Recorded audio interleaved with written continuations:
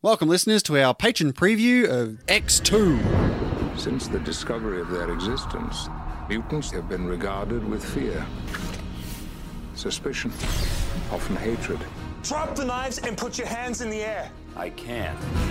Are they the next link in the evolutionary chain? Or simply a new species of humanity, fighting for their share of the world? What do you need, William? Just your authorization for a special operation, Mr. President.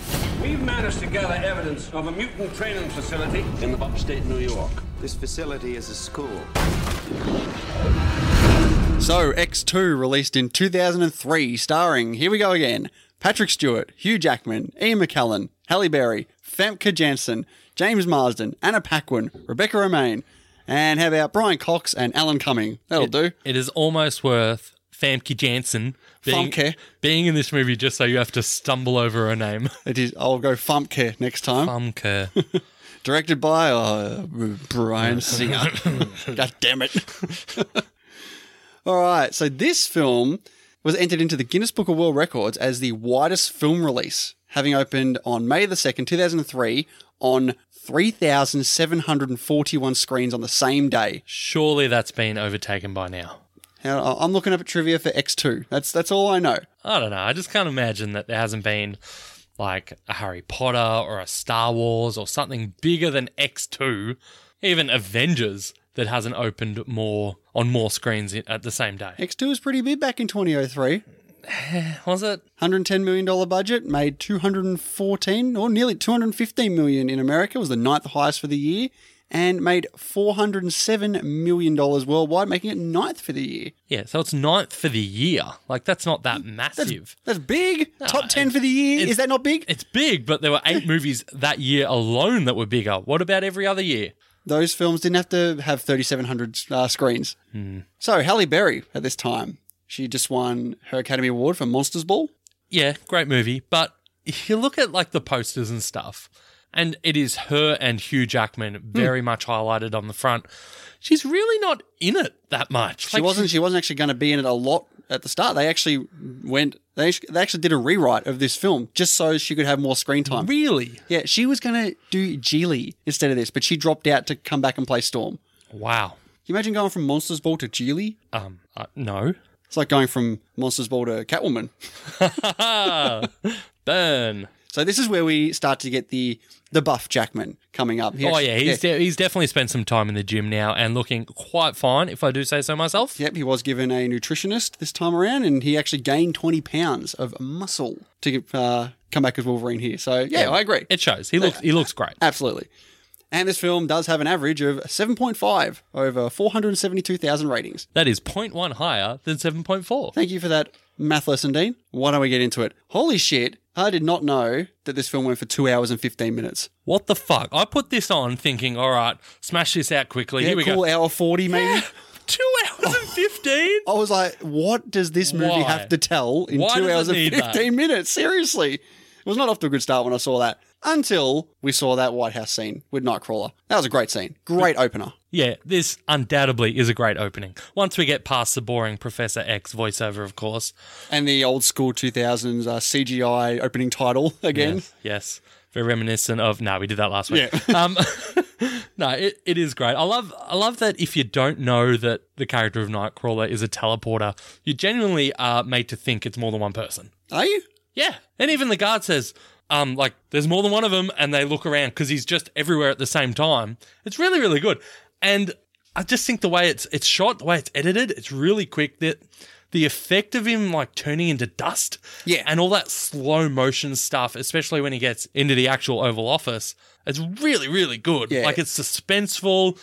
And it's really dark. Like, I didn't expect it. Like, I got my son Ethan to watch this first scene, and at the point where he's got the dagger and he's about to kill him, I was like, gee, this is full on, and it's really, really good. Nah, great start. I was thoroughly impressed with this. Did you notice, though, that he starts off with, like, white skin? No. Oh, it's really odd. Like, when you first see him, you can see scars on his face, and he's got a much paler complexion, and then by the end of it, he is full on dark blue. No, I didn't notice that. I found it really odd. Oh, okay. My first nitpick of the night.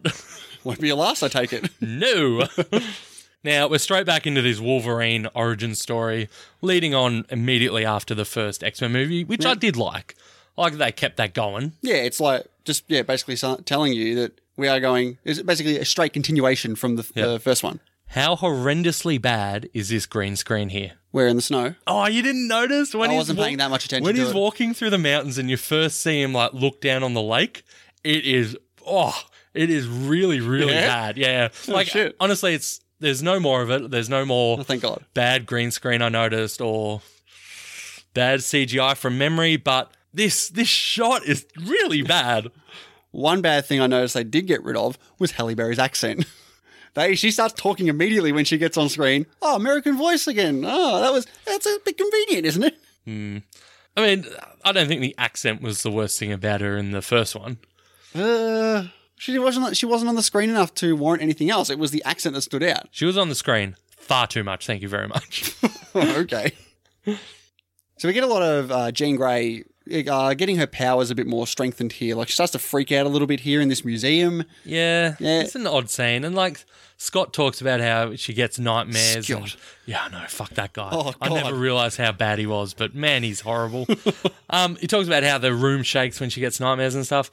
This is obviously just setting up that there's more to her than, I guess, meets the eye. Yeah, I guess they are setting her up to take a big part in the third one as well. I think they would have had the third one in mind with this film. Oh, there's no question. Yeah. No question at all. But it's, I don't know, like it is good that there's enough setup here to warrant the story in the third one. Yeah. But it's really, I found it really hard to get on board with it and get excited for it when you know how it pans out in the third one. Yeah. Do you know what I mean? Like we're going towards this, aren't we? The Dark Phoenix saga is one of the greatest X-Men stories told.